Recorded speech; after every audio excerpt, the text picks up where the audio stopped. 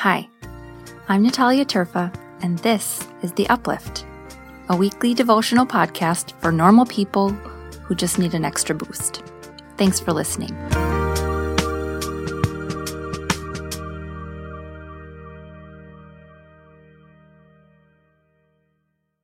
Hey, Uplifters. Our verse this week is from the book of Amos, chapter 7, verse 8. And the Lord asked me, "What do you see, Amos?" "A plumb line," I replied. Then the Lord said, "Look, I am setting a plumb line among my people Israel. I will spare them no longer." So a few weeks ago, we were singing a song in worship where God was compared to a plumb line. We sang this line, "So may God's plumb line straight, define our measure true."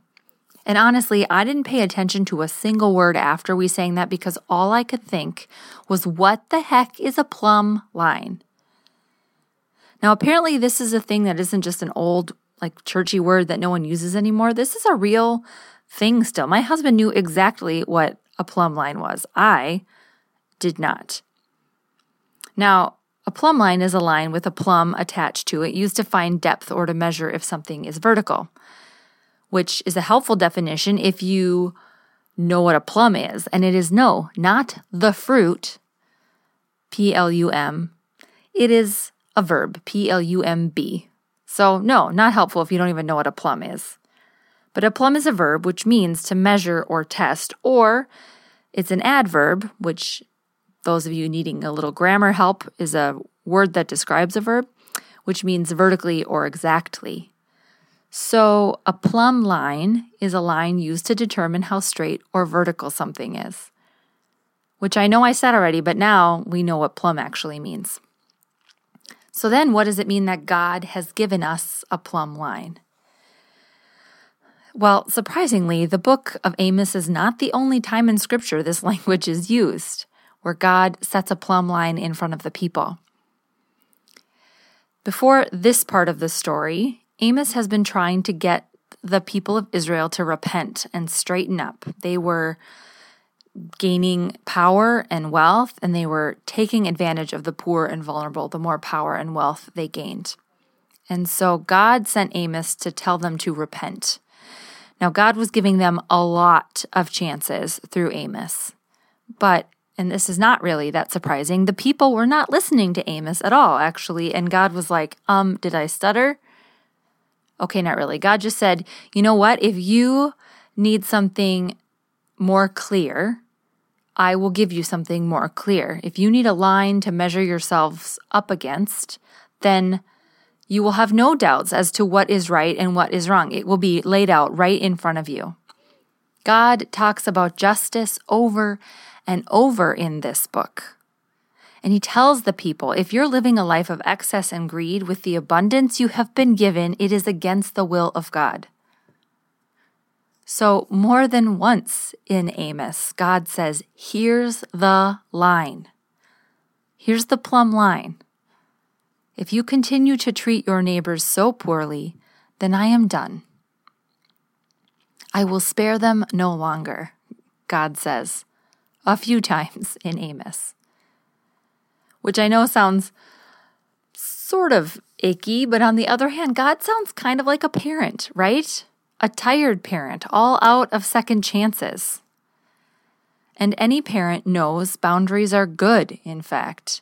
They often give more help than not, because at least then a kid knows what's expected of them.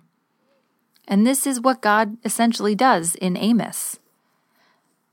God says, if you're having trouble remembering what it looks like to be righteous, to be a follower of God, to consider yourself part of the people of God, I'm going to remind you what it looks like. And I'm going to give you a line to measure yourself against.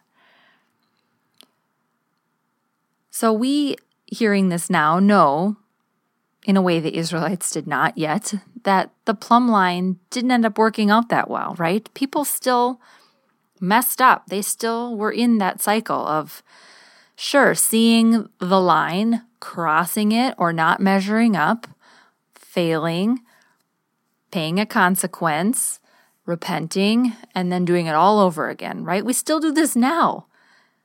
But Jesus came, sent by God, to change the system, to turn it around, change it all around, to flip it upside down, to break the cycle of messing up and punishment and repentance.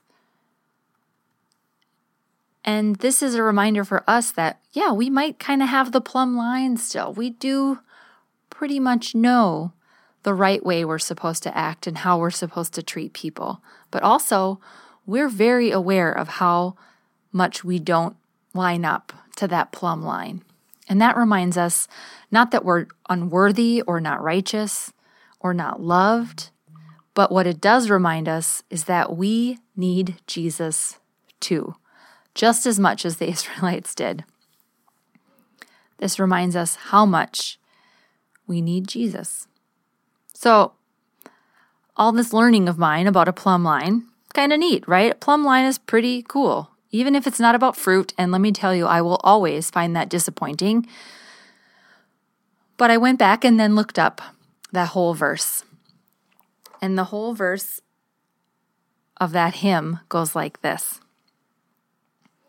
So may God's plumb line straight define our measure true, and justice, right, and peace pervade this world our whole life through.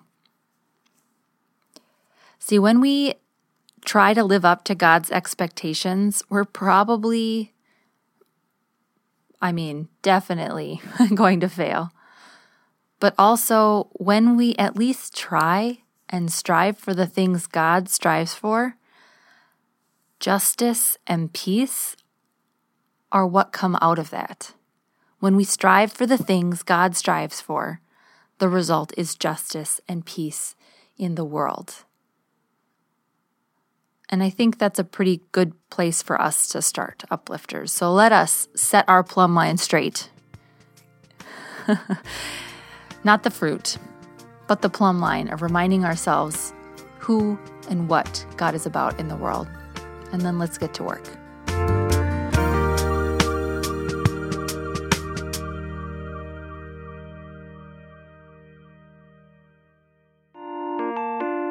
The Uplift podcast you just heard represents a whole community of uplifters, people who are going through something difficult or have gone through something difficult, who needed something more than trite answers and cheesy cliches. This community now includes you. If you know someone who needs to hear something good today, please invite them into this little group of uplifters by passing it along. If you want more information, if you want to sign up for a weekly email or send me a note, check us out online at upliftlife.org. Lastly, a thank you to Nate Bergengren, who I am now bequeathing the title of podcast producer for his work getting these recordings out into the internet by way of magic. I don't actually know how it works, and also for composing the music you hear at the beginning and end of each podcast. He's the best.